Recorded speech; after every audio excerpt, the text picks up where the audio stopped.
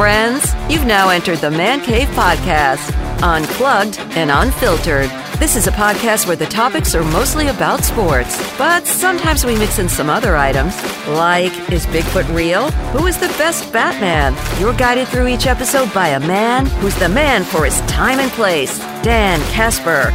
So welcome to the Man Cave, and stick around for a while. You're gonna like it here.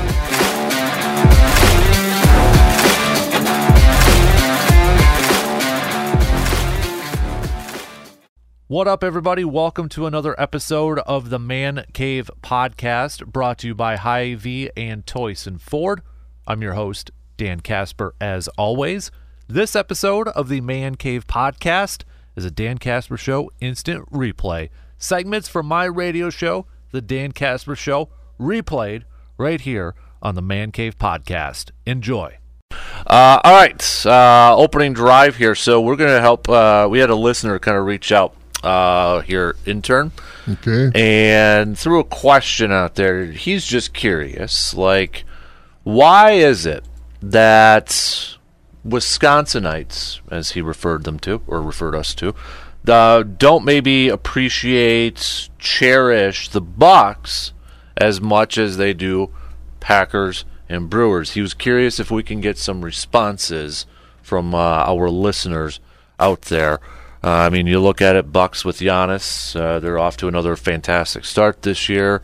Obviously, Packers and not doing so hot, and that's putting it lightly. Brewers missing the postseason.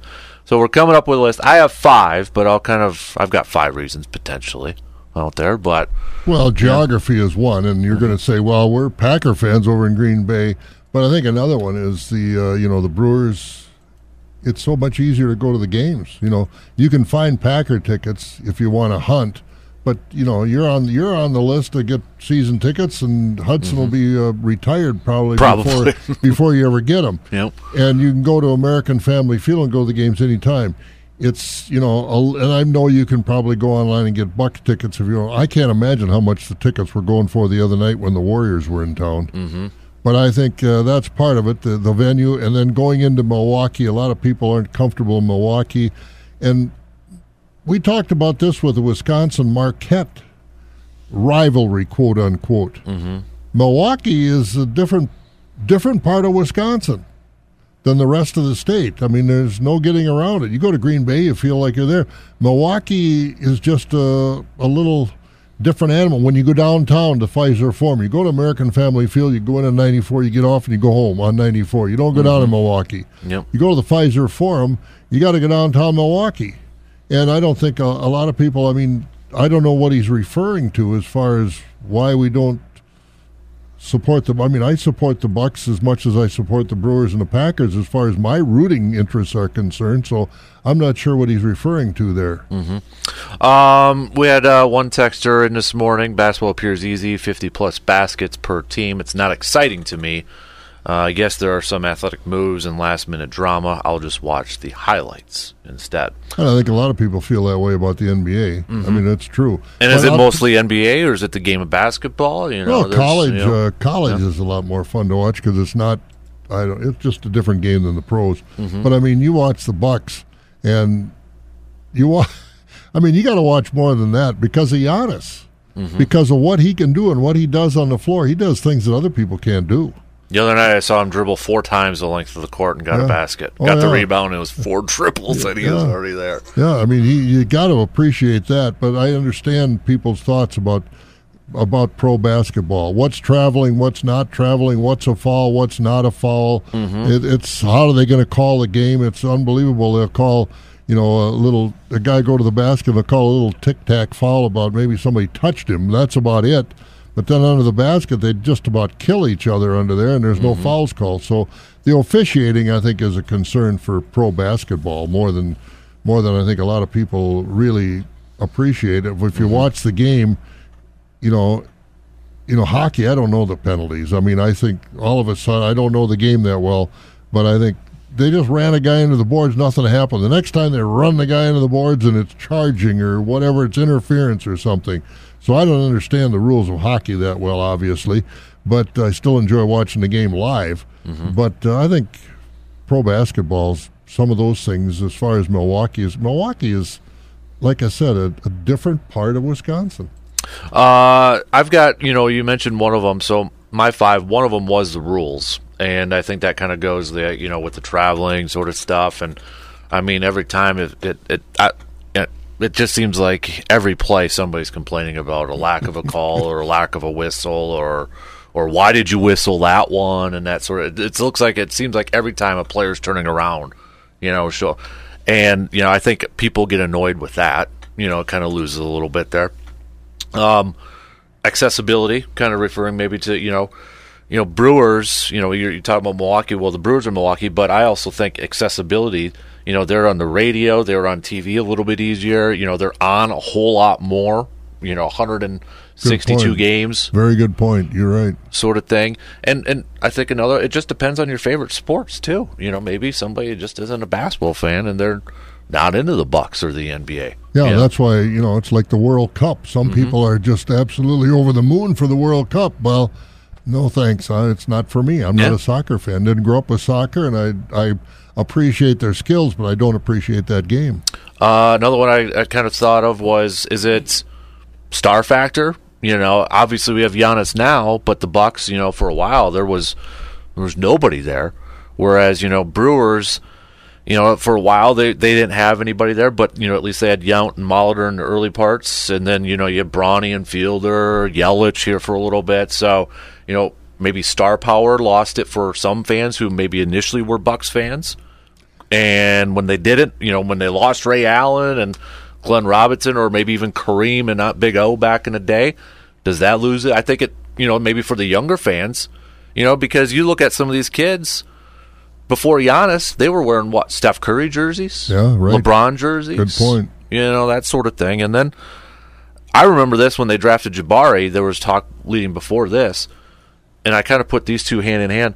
But is it marketing and history kind of going? Because when you talk about the Packers, it's their history, right? It's the '60s. It's Don Hutson. They do a fantastic job of marketing that history. Even for the Brewers, they'll bring in.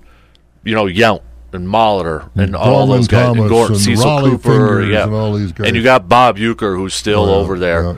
Whereas the Bucks, I think we can't just gloss over Bob Uecker. Oh, right. Because when he's gone, the world will change as far as listening to Brewers games. Mm-hmm. I totally agree. And then you think of the Bucks. Well, that history, they had Kareem and the Big O. But I almost feel like sometimes you don't hear a whole lot about that history, from the Bucs side of things. You don't hear a whole lot about Sidney Moncrief and, Marcus Johnson a little bit there. Like, they almost don't exploit it as much. They don't pump it out there as much as, like, the Packers do and the Brewers do at certain points. And maybe that's a part of it, too, or the marketing / history part of it. Yeah, because I was around when the Bucs were first starting. And they used to, they worked hard to sell that team to the state. They used to come to Madison and play and always went. And they had some fun guys to watch. I'm trying to think of this little left-handed guy. Greg was his first name, but he could jump over the moon. And then they had Dick at the center from Murray State, and he had a big old chin that stuck out. He was a center. And Wayne Embry played for him. And in the early days, and they worked hard to market this team, and then all of a sudden they got Kareem, and then they stayed in Milwaukee. And it's kind of like the Packers. When Holmgren came, he got rid of the Milwaukee games at County Stadium. Everything's going to be at Lambeau Field now, which I think is a good decision. But you can almost point to where some of these same Packers have a rich history, obviously. But for the Bucks, you can almost point to when things were fun watching the Bucks early on. They weren't all that good, but every once in a while they'd come up with a game. I think Bobby Dandridge was just coming in at that time, and some of these other earlier Bucks, and they were fun to watch. Yep. And they weren't all that good, but by golly, they gave an effort. They played hard, and you got your money's worth. Yeah. And watching these teams now, you wonder about that. Mm-hmm. Because I look at, I was a huge NBA fan as a kid. How I am with, like, football now, that's what I was with the NBA in the 90s. But my favorite team as a kid was the Orlando Magic because of Shaq and Penny. Yep. The star power. Yep. right there. And that's what drew me to it, and I think that's what's a lot of, like, well, look at Hudson. You know, he likes LeBron because LeBron's all over the place, and it was because of Space Jam. And he likes Giannis, too, because Giannis is all over the place. And when my boys, especially my youngest one who played a lot of ball, was that age, yeah, the Bucks had a team, but he wore number 23. Mm-hmm. He wore the Michael Jordan Bulls. Everybody was a Bulls fan, especially around here, because, you know, the Bucks weren't much at that time. Mm-hmm. And so it goes in cycles, but right now, the Bucks, I think, I don't necessarily agree with the guy that texted that in. I think we're strong Bucks fans in this area. Mm-hmm. Let's take a quick phone call here this morning. Good morning. Who are we chatting with? Morning, fellas. It's the Big Worm. Big Worm. How you doing, man? I figured you'd give the intern a snow day today. Well, he the was... The intern never quits. He's always here, just like a mailman. Neither rain nor sleet nor snow or dark of night. Unless you're Newman from Seinfeld and you don't go out when it's raining. There you go. So. Well, gosh darn it, Bob, I wish you would push that work ethic onto the kids these days. Well, I'll tell you, if parents would take away their devices today and hand them a snow shovel, I think that would go a long way to make them appreciate the work ethic. Yeah. Anyways, yeah. Great topic today. Thank you for stealing it there, Dan. I love it. I gotta be honest. If any parents out there want to take their kid to something that is super spectacular, go down to Fiserv Forum. I'm not sure if you've been down there, Bob. Haven't yet. It is absolutely spectacular with like the Mecca bar around there, and there's just a lot more things for kids to do now instead of like the old Bradley days. Mm-hmm. Dan, have you been down there? I have, yeah, Deer District and everything. Yep. Yeah, it is unbelievable. But I called in. My brother works for Milwaukee Tool, and he went to the Warriors game. And Milwaukee Tool has a suite, so he took a bunch of clients. And my brother's not a big NBA guy, but sitting next to him in the booth over was Grant Hill the whole game. Mm. Who was in there? Grant Hill. Grant Hill. Oh. So he had to fly to Detroit, and on his flight, he sat next to Grant Hill and Jeff Van Gundy the whole way, and he talked their ears off. And Grant Hill believes the Celtics will win it, but Van Gundy picked the Bucks to win it all. But I got to tell you, if that somehow becomes an Eastern Conference final game, that's going to be a bloodbath. I'm all for it. I want a little bit of a rivalry there too. That would be awesome. I do too, and having Middleton back, if he can stay healthy, would be huge. But the only way the Bucks are going to win that game, if anybody watched that series last year, is if they could defend the three. Yep, totally agree with you, man. Totally agree with you. So, hey, Big Worm, tell your brother Milwaukee Tools are my favorite. We have a running joke at Christmas time that my brother, he swears by Milwaukee Tools, but me and my brother he chain from DeWalt every year just to mess with them. How are you ever going to get? You'll never get in that suite. I know. I'm never going to get in that suite. Dude, but hey, have a great day, guys. You too, buddy. Drive Merry safe Christmas. out there. Merry Christmas, Big Worm. Yep. There you go. So, all right. My son went down there. He went down there not to the Bucks game. He went down to the Marquette game. We talked about that, and he sat there, got tickets for the Badgers and Marquette, and we were talking about this rivalry. But he made the comment to me. He said, Marquette fans hate Wisconsin. That Milwaukee, like I said, it's not part of the state. They and I said, hate Wisconsin. He said, yeah, they were booing and you'd listen to them talk in the stands. He said, for whatever reason, they hate Wisconsin. I don't know if they're jealous of. He said, I don't know if they're jealous of Wisconsin basketball or what it is, but he was shocked. And so that's. I think we kind of mentioned, is it more of a rivalry for Marquette fans than maybe Wisconsin fans at that point? He said, I went down there to watch the game. It turned out to be a really good game. Mm-hmm. But he said Marquette fans, they're not very friendly to Wisconsin people. No. We had a texter text in. Someone told me once they didn't watch basketball due to the constant squeaking of shoes on the court. Ooh. All right. Turn it down then. To each their own. To each their own. You know what? Speaking of Jordan, I had forgot. So Lance Allen, who TMJ in Milwaukee, actually a Rice Lake native, he caught up with TJ Ford, remember for a long time, or former Milwaukee Buck, and he mentioned this, and I had forgot about this. The 2003 draft, those rumors leading up to it that Jordan almost bought the Bucks. Do you remember that? No. Yeah, it was. So it was like when Jordan got done playing with the Wizards. Yeah. And I was reading a little bit more because I had forgot about this. So I started reading a little bit more about it yesterday or last night and Googling it. And there was David Stern, the former commissioner, got like 5 representatives of teams together because he was helping Jordan, because Jordan wanted to buy a team. So he was trying to help Jordan, because it's good business to keep Jordan in the NBA, right? No, you bet. And the 5 teams that were potentially going to be selling at that point were Atlanta, the Spurs, the Bucks, obviously Charlotte, I think, and there was another one, and I'm going to have to double-check what it was, but I'm blanking off the top of my head. But it sounded like, reading it, that there was rumors that Herb Cole and Jordan actually did come to an agreement, like on the parameters of the deal.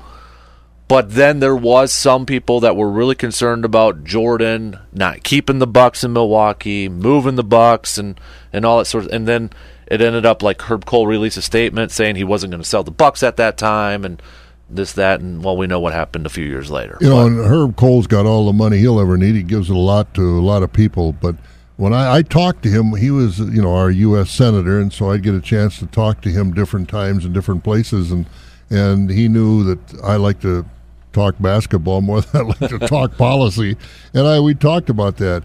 He said, I will tell you one thing, Bob, I will never sell the Bucks to anybody that indicates they're going to move them. Mm-hmm. And that's why these guys that bought them, these New York financiers, Lasry and the other ones, they're obligated to keep that team in Milwaukee. Yeah. And if Jordan wanted to move him, he didn't care about having his picture taken with Michael Jordan or anything like that. Mm-hmm. He was more, because he's, talk about a Wisconsin guy, Herb Cole.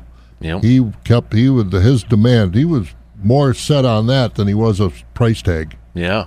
So this was from Sam Smith, who longtime Bucks reporter or Bulls reporter for the Chicago Tribune. League sources said Stern invited Jordan to New York to meet with representatives of 5 teams about full or partial ownership. The other one was Miami, so it was Charlotte, Atlanta, Miami, San Antonio, Milwaukee. Because the Bucks had been for sale for a year, Stern and Jordan pursued that deal. Cole, then the owner of the Bucks, was apprehensive because the narrative suggested that Jordan would likely move the team elsewhere. Cole was committed to keeping the Bucks in Milwaukee and indicated that with the eventual sale of the franchise in 2014, quote, I have decided not to sell the Milwaukee Bucks at this time and will continue to own them, improve them, and commit them to remaining in Wisconsin. But there was that. The reason I bring up TJ Ford, because there was that rumors like, well, who made the TJ Ford pick? Was it Michael Jordan? Or was it, the Bucks? And that was kind of the whole thing. And I had forgotten about that until I read that from Lance Allen last night when he caught up with TJ Ford. But Michael Jordan, as great as a player as he was, his talent evaluation going forward hasn't been all that good. He's drafted some guys that number one that aren't very good and weren't very good and are no longer in the league. At that, if we rewind it to when, let's say 2003, and it came down that Jordan was buying the Bucks. So kind of going back to our initial question, I feel like initially there would have been a lot of excitement from Bucks fans. Like, oh my God, Michael Jordan's the owner? No question. So initially I think there would have been excitement. Would it have worked out? I think we kind of see some of it right now with the Hornets and such, and he probably maybe would have moved him out of Milwaukee. Oh, I don't know what his intentions were, but Herb Cole wouldn't sell that team to anybody if they even mentioned about, well, I'm thinking about moving him. I'm sure that played into his part to say I'm not selling him right now. Yeah. Yep, because he was determined and under contract and in legal papers to keep the team in Milwaukee. Mm-hmm. That's why when you think about some of the instrumental figures and like Buck's history and that, you can say what you want about like towards the end of his tenure as owner and the competitiveness, but he kept that, like you said, Bucks probably wouldn't still be in Milwaukee if it wasn't for him. Oh, absolutely. No. And he, did what he could with the finances he had. The one kid from Ohio State that was a left-handed shooter, and I'm trying to think of Michael, I can't think of his full name right now, but I remember one time he said, got a lot of money tied up in that guy. I hope he gets, and he was injured all the time. Mm-hmm. He said, I hope he gets well soon so I get some of my money back. But what are your thoughts? If you're not if you are a Wisconsin sports fan to the bone, but maybe you're not a Bucks fan, what are the reasons for it? It could just be simple as you're just not a basketball fan, or maybe you're not an NBA fan. I think everybody's probably got different reasons throughout this whole thing. But I think that's a bigger part of it than you think, that they're basketball fans but not NBA fans. They'll go to high school games, they'll go to college games, but let's face it, the NBA is a different world of basketball. Mm-hmm. Yeah, 100%. Like, I was kind of the opposite as a kid. When I was a huge NBA fan, I was not a college basketball. I was the weird one, know. But then I switched for the longest time to where I'm like, no, I actually like the college game better than the NBA. And it was kind of when Jordan first left, and I was not a Jordan fan as a kid because he beat the crap out of my teams. And one of the things that I don't like about the NBA, and again, I don't want to get into an issue about allowing people to go out and make as much money as they can. I'm all for that.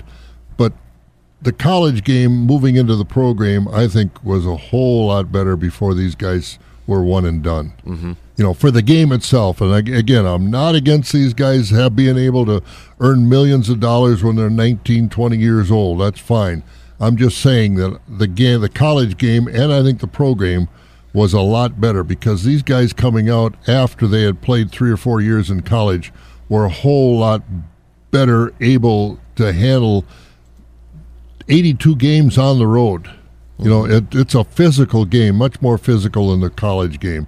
I just think these young guys now, very few of them are able to come out right away and adapt to the pros and be the star that they all think they are. I just think the game was better when they played multiple years in college. Well, look at Mr. Davis right now. Yeah, Johnny Davis is a good example. And he did play. He played two. Did he play 2 or 3 years at Madison? I don't know. But he's a good example. And I think of so many other ones that came out that just fizzled out or had mediocre careers that I think could have been a whole lot better if they'd hung into college another year or 2 or 3. Is that another maybe reason for people kind of lose interest too with because you have all these draft picks, these high profile college kids, but can you name who the first overall pick was in the NBA draft this past year? No. Right, I can't. And the NFL, you can't really compare anything to the NFL because what they do and how and they do it well. These guys in the NFL don't come out after 1 year. Right. Yeah. So, but can in these top picks in the NBA draft, like you were saying, a lot of them maybe don't even work out or they don't stay with their teams. I feel like back in, at least when I grew up watching the NBA, your guys, most part, were staying with your teams, but then, Shaq moving to the Lakers kind of, changed that a little bit. But Jordan was with the Bulls. Patrick Ewing was with the Knicks. Malone and Stockton was with the Jazz. Reggie Miller was with the Pacers. But now you have so much movement with with players going to different teams all the time. And you mentioned Johnny Davis. We've talked before about Henry Ellenson. Mm-hmm. I think Henry Ellenson would have been a great pro, but not after only playing 1 year at Marquette. Mm-hmm. He wasn't ready, and everybody saw that he wasn't ready. But again, parents are sometimes the worst enemy of their kids. Yeah, he's ready. Mm-hmm. They're seeing the dollar signs, and I think Henry Ellenson probably has plenty of money from the bonus he probably signed with Detroit when they drafted him, but he's not playing in front of us. You don't know where he's playing. Mm-hmm. You might as well be on the Live Golf Tour because you're not going to be in front of the people. Mm-hmm. I don't know if he's playing in Europe or China. I don't know where he's at. Yeah. By the way, that's not where he wanted to be. You can believe that. No. Banchero from Duke was the number 1 pick, but remember that was the Chet Holmgren. Chet Holmgren hasn't even played yet. And he was the 2nd overall pick. He got hurt in all that summer league basketball stuff. Yeah, but that's the 2nd overall pick, not even playing. Remember that now, yep. So, I don't know. What are your thoughts? What are your theories? We went through a few of them. You can chime in. And I'm guilty of this too, where I did lose a little bit of interest in the Bucks. I'll be honest with you. So did I. I lost before Giannis. I was the same way with the Brewers, though, too. As a kid, it's like, yeah, Brewers are on. But honestly, going back to the accessibility part, Cubs and Braves were on TV more for me when I was a kid. Braves were on TNT, TBS. I could still picture the promos in my head. And then Harry Carey and WGN with the Cubbies. Those were the 2 teams I saw most as a kid on TV. Yep. And Harry Carey's kid did the Braves. Mm-hmm. Yeah.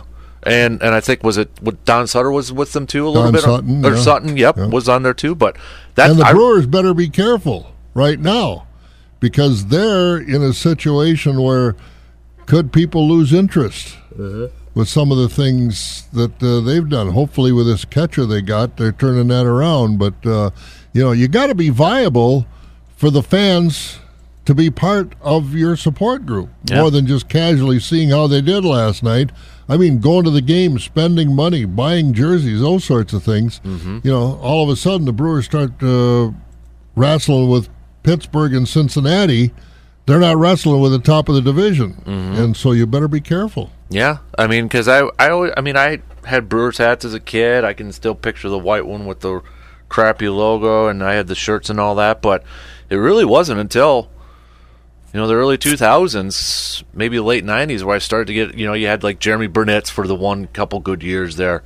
But then it was like, okay, finally they had J.J. Hardy, Ricky Weeks, Prince Fielder, Braun, that group coming in, Corey Hart, and started to get a little bit more competitive on a consistent basis. Yeah, that was your age. And then earlier, of course, we had, in the 80s, we had Yount and Molitor and really, really good baseball.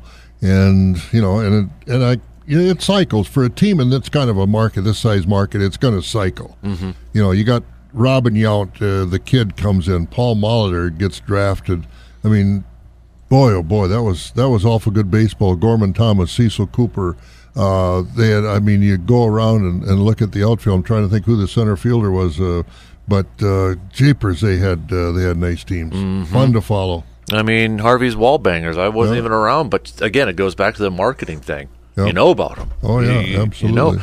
And you're talking about a Bucks team that had a couple Hall of Famers and won a championship. Brewers have it, yet they still market that 82 World Series. But part of that is exposure nationally. Right now, and the Bucks still, I watched SportsCenter the other night, and the Lakers were playing Atlanta. I'll bet they spent 3 minutes on highlights of that, and the Bucks had beaten the somebody. Warriors the other night, and just a passing glance. Maybe that game, because it was the Warriors, they got a little bit more exposure with the highlights. But as a regular course of action, doesn't happen. Right. Yep. Milwaukee's not on the national spotlight. Which is, and still, it's like, and they got Giannis on there. And I know Chuck said the other night, Charles Barkley, I don't know if you heard it. We played the clip a couple times yesterday, but he said that we still don't give Giannis enough credit. We take him for granted. And he talked about he actually said that him and Russell Westbrook are the 2 hardest players he's ever seen play, like from start to end. And Kenny Smith threw out, what about Jordan? He's like, Jordan didn't even play as hard as what Giannis does. And I think honestly, that's like the perfect compliment you can give any athlete. Is you go full on 100% from start to finish. You're earning your salary. I don't care how big it is. Your tailgating headquarters is at Hy-Vee in Eau Claire. Their top-of-the-line meat department, which includes the Dan Good Burger, will make you the talk of your tailgate party. And the dips for snacking, those are what will make you an MVP on game days. And you never have to worry about Hy-Vee not having what you need, because their shelves and coolers are always stocked up with your favorite goods. Be the MVP of your tailgate party with the help from another MVP. That's Hy-Vee in Eau Claire, located at 2424 East Claremont Avenue. Family owned and operated, Toyson Ford is proud to serve the drivers of the Chippewa Valley with some of the most popular vehicles around Wisconsin and the country. They're committed to giving drivers from across the area the best in customer service with a top-notch selection of brand new vehicles to choose from, as well as an extensive inventory of pre-owned crossover, SUV, and trucks. Plus, with their expert finance, service, and parts centers in-house, they strive to be your one-stop dealership for all of your automotive needs. Visit them today at 1000 Chippewa Crossing Boulevard in Chippewa Falls. All right, so let's should we start with football? Let's start with football, Sure, naming some awards. Sure. So, who would you name the NFL MVP after? Well, I think I've got my pick. you've almost got to name it after Tom Brady, Okay. even though he's still an active player. But let's face it, what he's done, he's been the most valuable player in that league for 20-some years. I went with Peyton Manning for the reasons of like Kareem. He's got the most MVP awards. Yeah, he does. So I went with Peyton. But I do have for the But next again, but Brady's got so many more Super Bowl rings. Like Kareem had more titles than Jordan in this, but Peyton Manning wouldn't be a bad one. and that's kind of where I went with Tom Brady. Tom Brady has the most Super Bowl MVPs, so Tom Brady, I would give the Super Bowl MVP award. Name that after Tom Brady. That wouldn't be a bad deal. He's got 5 of Yep. those big. He's got more Yep. Super Bowl MVPs than actual MVPs Yep. right now, which is always, Can you imagine how those handful? What's he got? 6 rings? 7. 7 rings. I mean, Yeah. I just can't imagine wearing all 7 of those rings at Right? one time. Man, oh man. NFL Defensive Player of the Year. I'd go with the Minister of Defense on that. Reggie White? Not just because he was a Packer, but he was unbelievable. I would go between 2. One of them is Reggie White. The other one would be LT, Lawrence Taylor.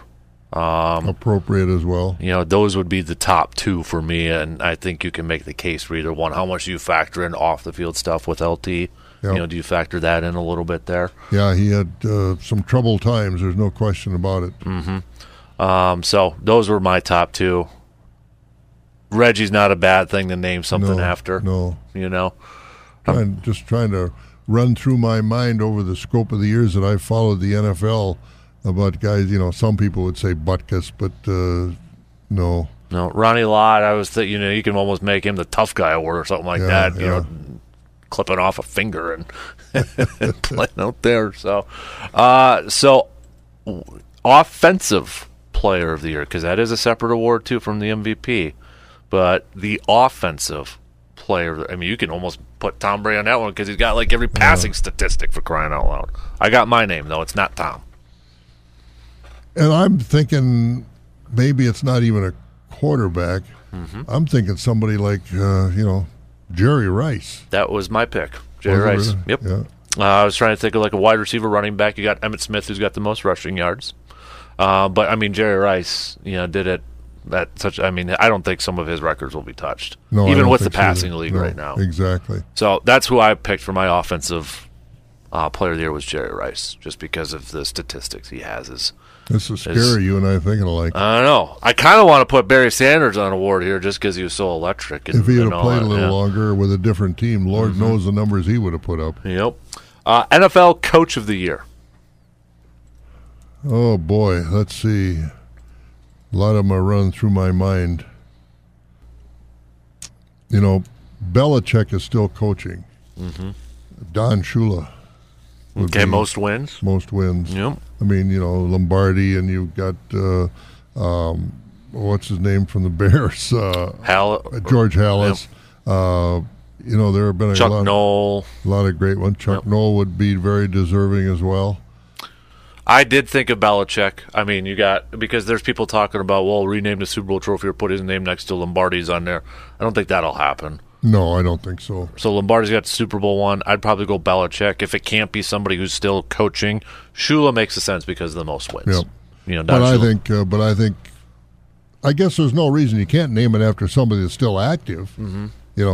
Because who knows? He might win another one. You never know. Knowing Belichick, never know. But it would be a deserving honor for Belichick to get that award named after him. Give him that one. Keep Lombardi by himself on the Lombardi trophy. Yeah. Right. So this one might be a little bit more difficult. The NFL Comeback or most, we can say comeback or most improved player, whatever one you want to go about. So think about maybe somebody who's maybe overcame a big injury in history, or... That's what I'm trying to run through my mind, who some of those players might be. Oh, boy, and a lot of them are escaping me right now. I'm trying to run through all the teams in my mind quickly, and I'm not sure who I would put in for that. I have to do a little more thinking on that one. Who have you got? Well, it's interesting, too, because when I was researching this, they didn't give the award between 1967 and 97. So for 30 years, they didn't do it. So 63 was Jim Martin, Lenny Moore in 64, John Brody in 65, Dick Bass in 66. Then in 98, when they brought it back, was Doug Flutie. But Doug Flutie, yeah, comeback player. I'm assuming it's because he was out of the league and then came back, and that sort of thing. But there was two names that popped in my mind. One was Alex Smith because of that leg injury. Yeah, that's a good one. And I don't know if you've seen it recently. I saw, I think, a commercial with him.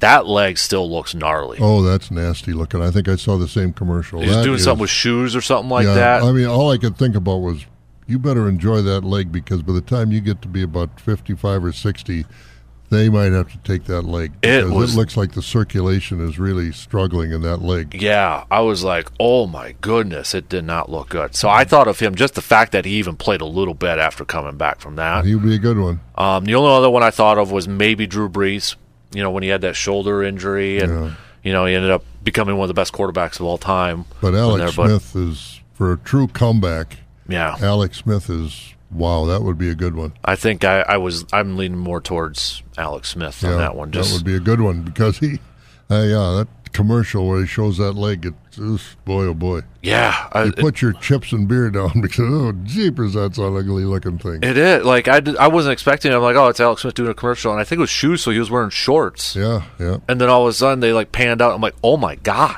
Yeah. That's gnarly, as you said. Oh. That's pretty much all I got. I mean, I don't really want to do offensive rookie of the year and defensive rookie of the year. That's so hard to pick. Yeah, it is. Somebody on there. The other one I thought of too that I have on my list is maybe a Kurt Warner award for that's where you go. Do you do comeback or most improved? You can have different definitions of that.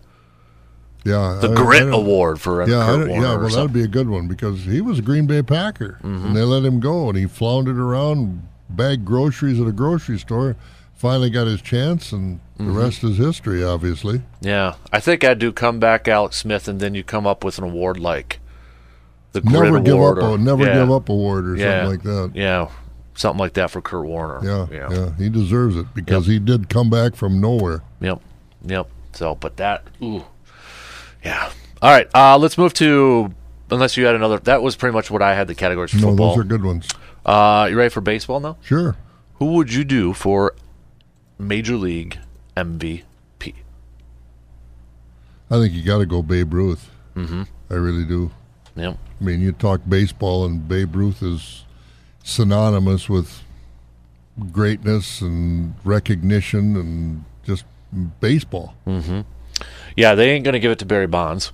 Even though he's got 7 of those, it's not going to be Barry Bonds nope. at that point. So, yeah, I think because did they have when Babe Ruth played, they had to have. You don't hear his name. How many times did he win MVP? I guess is what I'm getting at. I have no idea. Babe Ruth winning only a single MVP before the award. It was dropped after 1920. Okay, so yeah, it was one of those things there too. So, but yeah, I'd go Babe Ruth on there. It just makes sense. So we're keeping Cy Young. We don't need to change that. No, I don't think we don't need to change that one. So let's go with. You want to do the Gold Glove Award? Sure. In each league. Yep. Or yeah. Let's do that. I like that. Each league. So in the National League, I've got 2. Okay. Willie Mays and Ozzie Smith. Good ones. Yep. I keep thinking of Willie Mays, that catch in the World Series, and Ozzie Smith, some of the magic he did at shortstop. And, Willie Mays made a lot of other great catches as well. And, Would you, one name I kind of thought of, like Johnny Bench catching? Could you put him on there, or Well, how much I do you think put a catcher on that? you could. There's no question about it. But because I'm sure I don't know how many Gold Gloves he won or whatever, but he probably won a lot. Mm-hmm. But that position is not as flashy Right. as shortstop or center field. Mm-hmm. You know what they do behind the plate saves an awful lot. Probably actually a catcher saves more. A great catcher with a great glove probably saves more games than a center fielder or a shortstop, because they have potential to handle just about every ball, every pitch. And so, in the dirt and Lord knows over the top and how much jumping around a catcher has to do. So justifiably, I think Johnny Bench would be a good one. Mm-hmm. I'm just thinking of the fan appeal of Ozzie Smith and Willie Mays, and it's not as glamorous to watch a catcher get down and smother a ball and save who knows what, a wild pitch and a winning run scoring, as it is a shortstop going into the hole or Willie Mays turning his back to home plate. Mm-hmm. That's what I'm thinking. That's the sizzle is more in the field positions than the catcher. Mm-hmm. No, I would agree with that. My pick was Willie Mays for National League over there. So you got American League then too. The American League I'm not as familiar with as far as Gold Gloves in the American League. And I really don't have one on the tip of my tongue. Do you? Well, maybe this will help you. So you want to know who's got the most gold? I'll kind of run through a list of Gold Gloves. I mean, Greg Maddux has like 5 shelves full of Gold Gloves, but he was mostly National League there. Well, but he was a pitcher. Mm-hmm. Yeah, and that's what, how much do you put I don't really, and no offense to him, but I don't really put a pitcher. No, I don't consider a pitcher there a Gold Glove winner. Brooks Robinson has 16 Gold Gloves. Yep, Brooks Robinson. Yep, that escaped me, but be hard to put somebody else in there above Brooks Robinson. I'm thinking of guys in the outfield and other positions in the infield. I know Will Clark at first base. Mm-hmm. He had a great glove. Mm-hmm. I think Mattingly and Keith Hernandez, was for the Cardinals, and then he went to the Yankees. So, but I think Brooks Robinson would be the American League name on on the Gold Glove Award. That's who I had written down on mine because I had to search it up there too. Another one I kind of thought of, it would be for the National League though, Roberto Clemente. Roberto Clemente crossed my mind too, and I'm thinking great outfield, but he had an arm that was unbelievable. I mean, he could throw a ball through a brick wall at 300 feet. He just had a rocket for an arm. But as far as his, the glove part of it, and I know he was a great outfielder, but I think I'd still take Willie Mays over him in the outfield. Yeah, but it's the icon. You can make the trophy of the over the shoulder catch. Absolutely. Yep. All right, so Silver Slugger, let's just kind of make it easy. Best offensive player. I know it's based off position and that, but we'll just call it what it is. Best offensive player, Silver Slugger. We'll do both leagues again. All right. Silver Slugger in the American League, for me, over time, it's Mickey Mantle. Okay. And just because he could do so much. I mean, he fastest guy ever to first base, at that time, from the left-handed batter's box, and home runs and doubles and everything he did. He would be my guy in the American League. In the National League, this is a little tougher for me because people won't agree with this, but it's hard to say that. And it wasn't because he hit a lot of Pete Rose. Pete Rose, most hits of all time. I mean, the guy was an offensive machine, but I know that'll never get any traction because of Pete Rose's Pete Rose. So, there are a lot of other choices in there that, you're going to have Willie Mays and Hank Aaron and Stan Musial. I mean, there are just an awful lot of guys that would qualify for that. It would. Yeah. So this one was tough for me. And I originally did it just for one, but I like the fact that we're doing it for other leagues here too. Ty Cobb, if you want to go way back in the day. And he'd get the same reaction as Pete Rose. Ty Cobb was not a very nice man, to Right. put it lightly, from the, I never saw him, obviously, but from the accounts of people that wrote about him and played against him, Ty Cobb was not a nice man, and I don't think many people would Exactly. vote for a Ty Cobb award. Yep. Two guys that stood out to me, they'd both be AL, though. Ted Williams Oh, yeah. and then Lou Gehrig were two names that kind of popped up. But Ted Williams with the hitting, I mean, that's who I had. So that would be my AL pick. Last guy to hit 400. Mm-hmm. Yeah. So and can we go National League Tony Gwynn then? Yeah. Well, Tony Gwynn would be, that's, I've got him written down, as a matter of fact, Tony Gwynn here. And in the American League, too, over time, you get people that had more, I guess, visibility, but, Rod Carew for when he played with the Twins. But again, you're playing in Minneapolis, you're not playing in a big market. Mm-hmm. But, there are a lot of good ones to choose from. Yeah, I was just like on Baseball Reference, they've got a list of the rankings of the offensive WAR, wins above replacement. Mm-hmm. Babe Ruth is number 1, Ty Cobb is 2, Barry Bonds is 3, Willie Mays is 4, Hank Aaron is 5. That'd probably be maybe my National League pick. I'd probably go Hank Aaron. I would too. Stan Musial was 6, Ted Williams 7, Tris Speaker is at 8, Honus Wagner 10.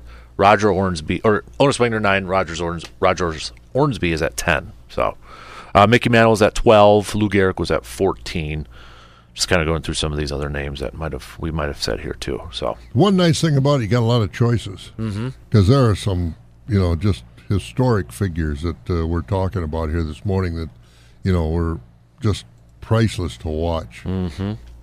This one is interesting for me now because there's a couple of names, and they're a little bit more recent here. Rookie of the Year. The Rookie of the Year award. And see, when I thought of this, I'm like, okay, so I would have to give it to somebody who obviously had a pretty darn good rookie year, right? A good rookie year and a good career. Yep. And that's why I'm trying to spin the file in my head to come up with some of these names. And who have you got? So 2 names popped up, and now I got to double check. Okay. Griffey. Yep. Mike Trout. Those were the 2 names that popped up. Were they both rookies of the year? Mike Trout was Rookie of the Year, and actually Griffey finished 3rd in Rookie of the Year voting in 1989. Let me see who got first that year. Greg Olson, Baltimore. Then Tom Gordon, then Griffey. Jim Abbott finished 5th that year. So. Yep. But yes, Mike Trout was. Well, in the American League, you got to give. I'd make it a Mike Trout award. In the National League, let's see. I'm trying to think of who some of the rookies of the year were back then.